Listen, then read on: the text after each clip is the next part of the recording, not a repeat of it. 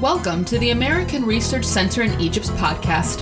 Each month, we will bring you the latest findings in Egyptological research and host engaging discussions about fascinating topics in Egyptian cultural heritage. Each of our guests are world-renowned scholars in the fields of Egyptology, Islamic, Coptic, and modern Egyptian history, archaeology, and much more. To suggest a topic for this program, please email us at podcast@rc.org. We are also available on Apple, Spotify, and Google Podcasts. If you enjoy this podcast, you can find out more about our other programs and activities, including virtual lectures and tours, by visiting our website at rc.org. That's arce.org. You can also support our work by joining our mailing list, becoming a member, or donating to support this podcast. This month's podcast focuses on the Egyptian priests of the Greco-Roman period, featuring Dr. Fatma Ismail, RC's U.S. Director of Outreach and Programs, in conversation with our guest, Dr. Marina Escolano Poveda, who is a lecturer in Egyptology at the University of Liverpool. Thank you so much for joining us today, and we hope you enjoyed the episode.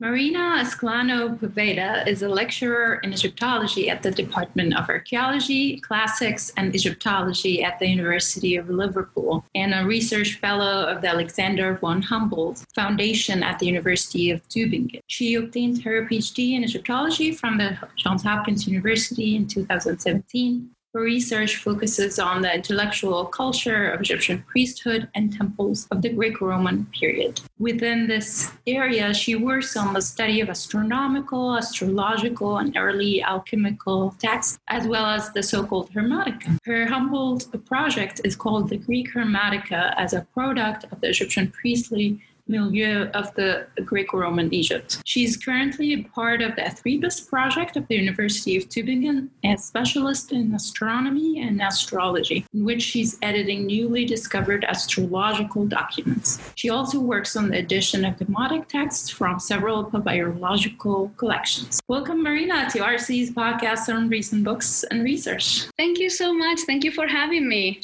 Congratulations on your book on Egyptian priests. I feel there are not enough studies done on this topic. I understand your book is going to be out this month, inshallah. Yeah, inshallah. I should read the full title for our listeners. It's called The Egyptian Priests of the Greco-Roman Period, an analysis on the basis of the Egyptian and the Greco-Roman literary and paraliterary sources. First, Marina, I want to ask you, how did you become interested in Egyptian priesthood?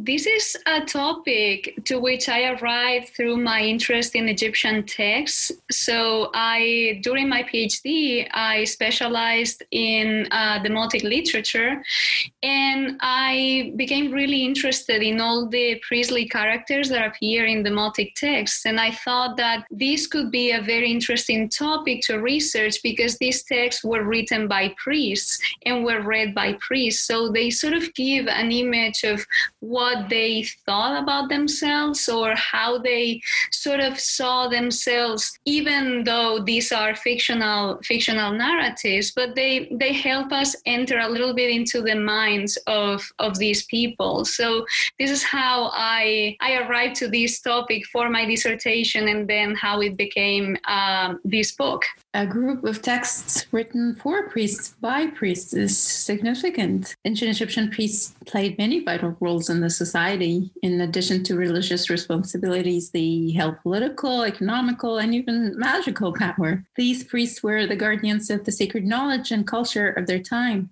You studied the Hermetica texts. Can you give us a little summary of what the Hermetica texts are and their importance? Yeah, this is a fascinating topic, and it's a tricky topic because it has been seen in many occasions from an esoteric point of view and not very rigorous.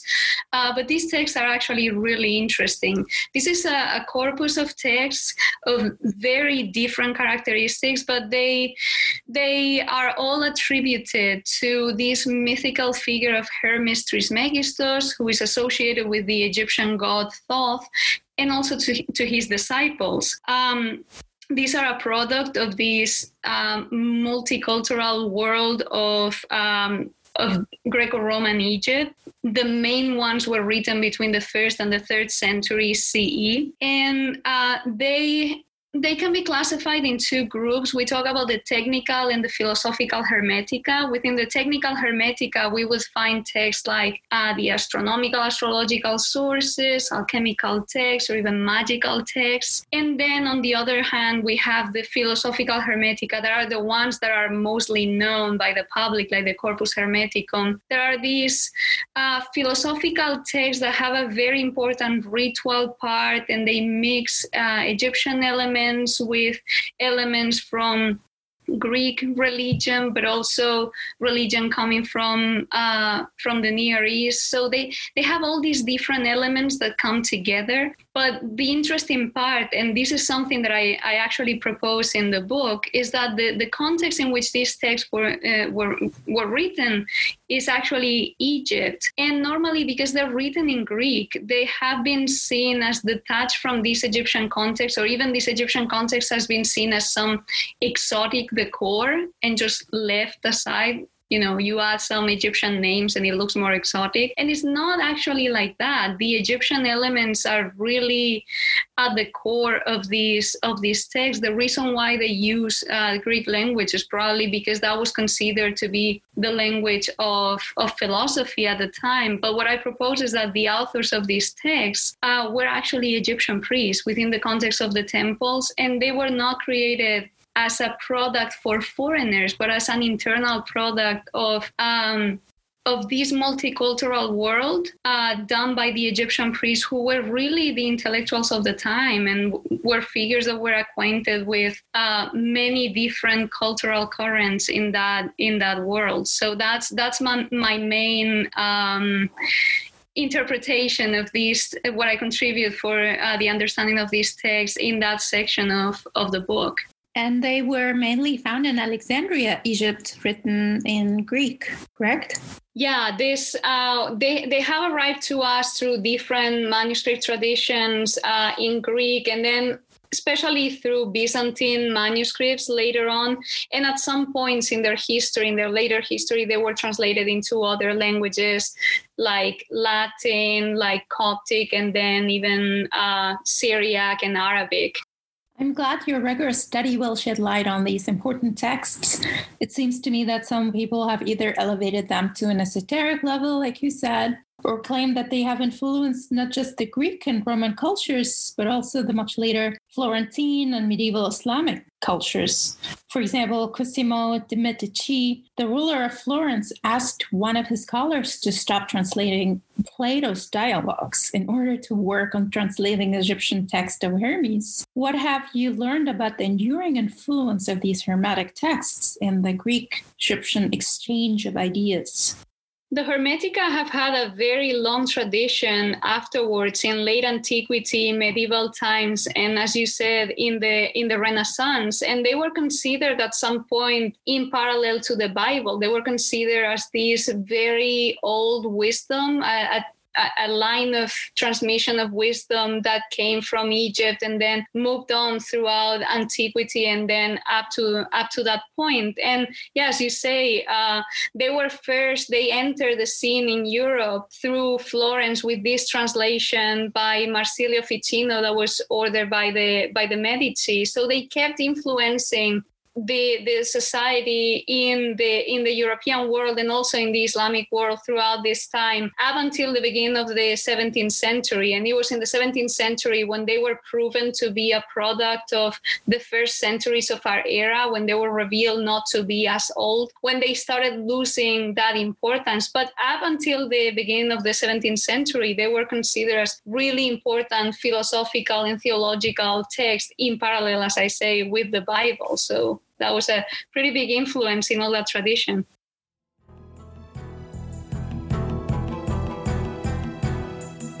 You are listening to the official podcast of the American Research Center in Egypt. More information about our operations and programs can be found at rc.org. And if you would like to support the RC podcast, please visit rc.org/podcast. Now we will go back to our episode with Dr. Marina Escolano Poveda. So you have looked at early alchemical sources. Could you tell us more about these? I remember you have presented on this at the Tucson RC meeting as well. Yeah, these are also sources that haven't been looked at very much. They're very interesting. They're also written in Greek. But what I'm doing now is to connect them also with their Egyptian context. You see that there's this constant of, because of the language in which they're written, people tend to detach them from their Egyptian context, and I think that this is a mistake. We see different stages in these sources.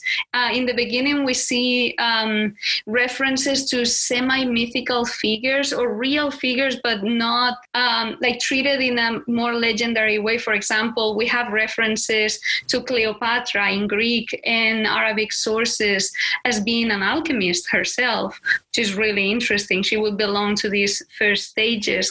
Then we start getting texts that are attributed to some known names, some of them to Hermes Trismegistus, but also to Greek philosophers like Democritus. And these are texts that give recipes. They're actually technical texts, recipes on how to make counterfeit gold and silver and tinctures for textiles and precious stones. So how to make these very valuable elements. And at some point, we will see that we start seeing this blurred difference between what would be actually making counterfeit versions of these metals, for example, and actual transmutation. And actually the first alchemist for whom we have information that we know that was a real person is Zosimus of Panopolis. And of course, Panopolis is Akhnim, so he was an Egyptian.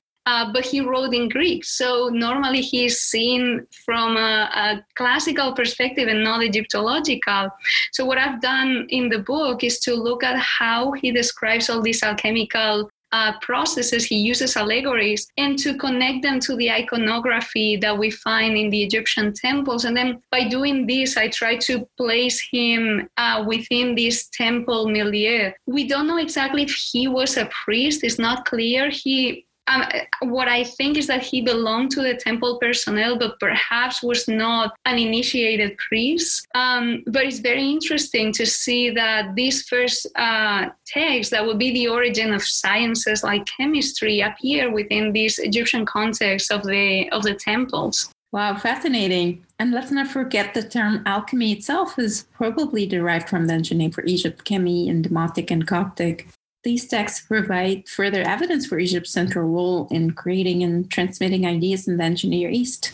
So Egypt has been a very important place in the transmission of ideas since antiquity in the whole area of the ancient Near East and the Mediterranean, and in particular of scientific ideas. One of my articles that is coming out early next year in the journal Encoria presents an astronomical table in which we see, written in Demotic, we see some concepts that we knew only from astronomical papyri written in Greek that appear originally written in Demotic. And we see that some of the vocabulary that we see in the Greek papyri, some of the symbols that are used are actually borrowed from Demotic.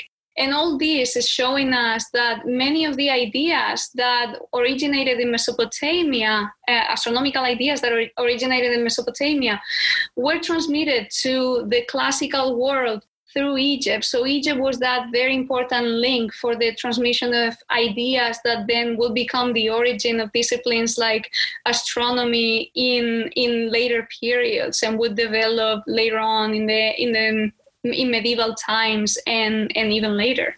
Can you please guide us through the different sections of your book? It has two main parts, right?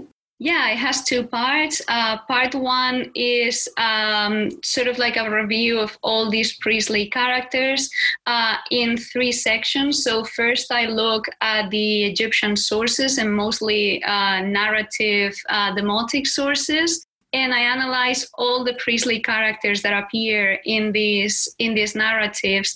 Of course, in the ones that have been published, that are available, because there's so much demotic literature that is still being edited. Then there's a second part within this part one about Greco-Egyptian literature, and this is the literature that was written in Greek but was written by Egyptians. So we're still in this area of the point of view of the Egyptian priests of themselves in these literary and paraliterary sources.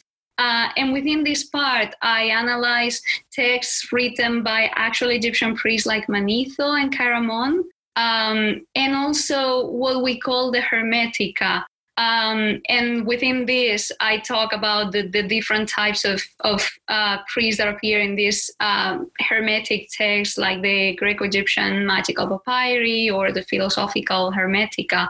And then the third part of this part one is about Greco-Roman literature. So these are images of priests, so priestly characters that are that appear in Greek and Latin sources. So they have been created by foreigners, by non-Egyptians. So they're very interested because they help us contrast these images with the ones created by Egyptians, since they're roughly contemporary. And then there's a second part in the book in which I use the conclusions to which I arrived in this first part, contrasting all these images, to try to obtain an image of what was this context of the Egyptian priesthood in Greco-Roman Egypt. And there I question a series of models that have been used very often in this analysis, especially by classicists. And I set them against what we see in the actual primary sources. And my conclusion is that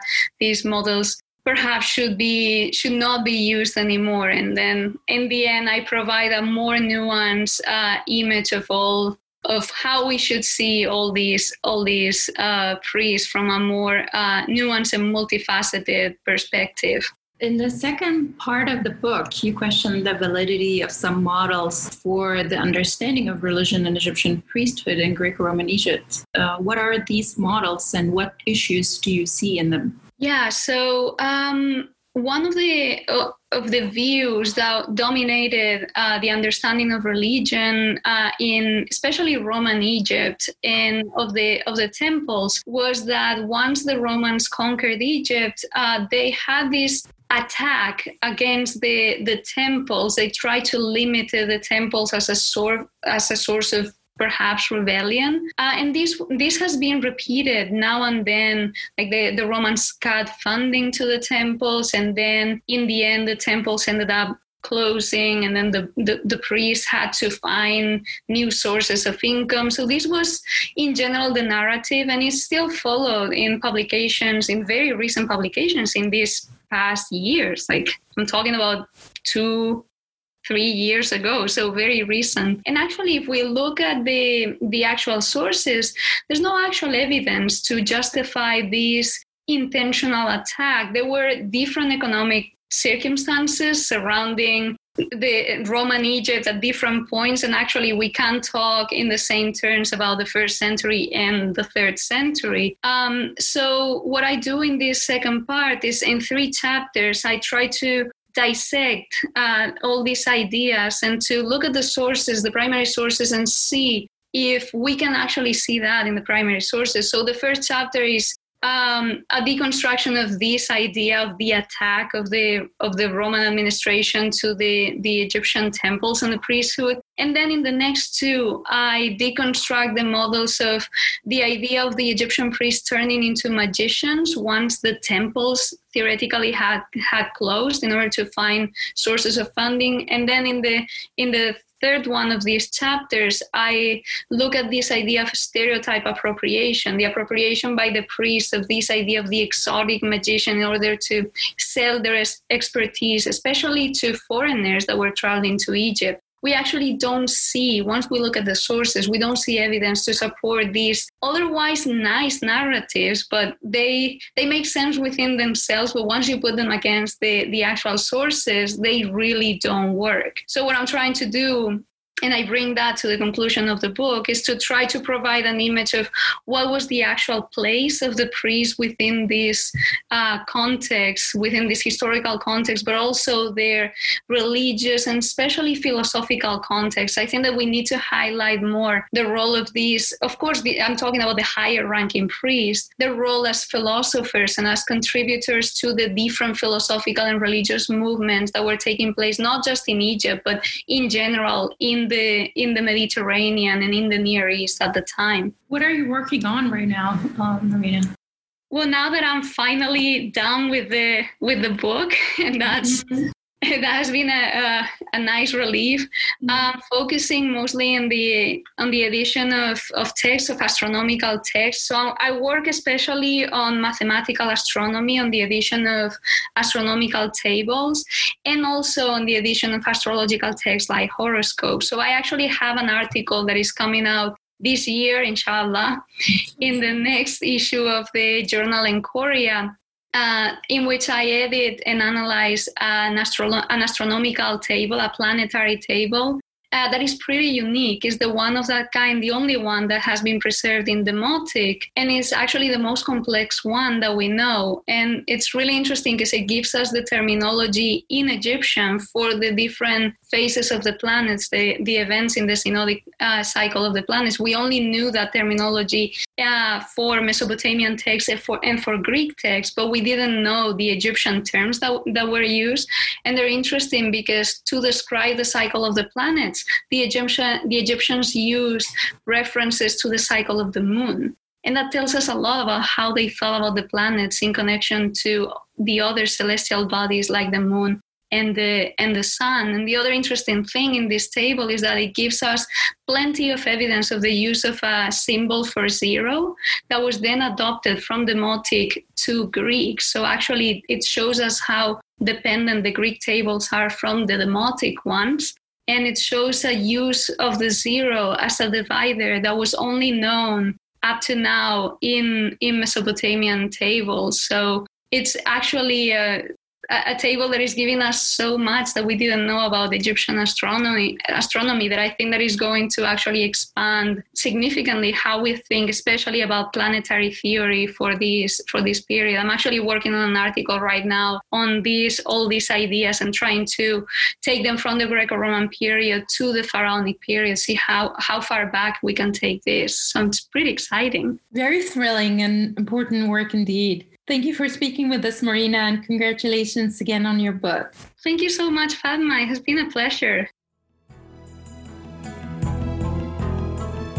Thank you for listening to this episode of the RC Podcast, and many thanks to Dr. Marina Escolano Poveda for sharing her expertise. Please join us in February for our next podcast, where we will be starting our Kingship series. Our first guest will be Dr. Miroslav Barta. Please visit our website at www.rc.org for more information, or contact us at podcast@rc.org. Again, we are also available on Apple, Spotify, and Google Podcasts. Thank you so much for listening. Have a great holiday season and a happy new year, and we will see you next time.